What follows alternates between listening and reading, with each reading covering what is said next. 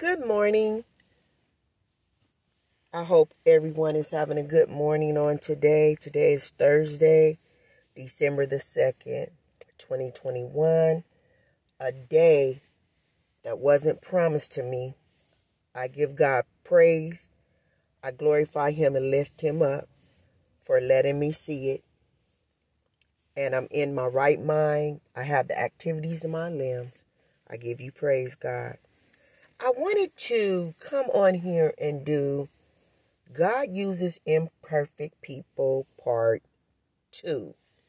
And I want to say, in Part 1, I'm talking about the times when I had a boyfriend and I was having sex with my boyfriend and things of that nature.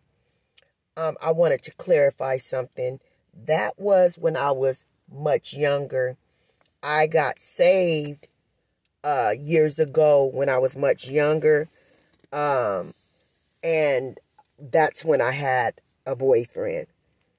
Everybody that knows me know that God during my life, God had blessed me to get married, and I thought have a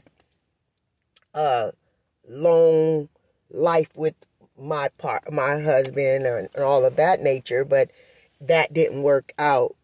But the part that I was talking about boyfriend and sex and all of that, that was when I was much younger, when I first got saved. When I first got saved, God, He saved me the same way. He saved me. I was doing ministry and I was sold out for God. He took my imperfections at the time and came through them and lived perfectly through my life. That's what God did then. And then He did it again when He restored me 3 years ago.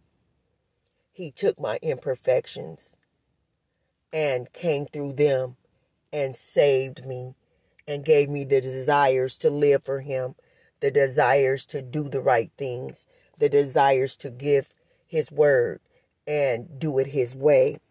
God uses imperfected people with imperfections, people that's not perfect, people that don't have it all together.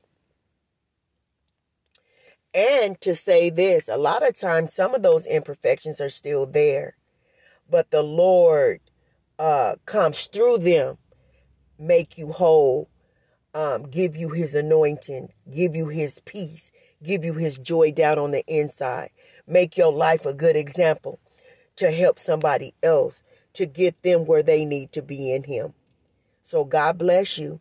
And remember, because you're imperfect, don't mean that God won't use you, save you, and give you joy unspeakable in this life.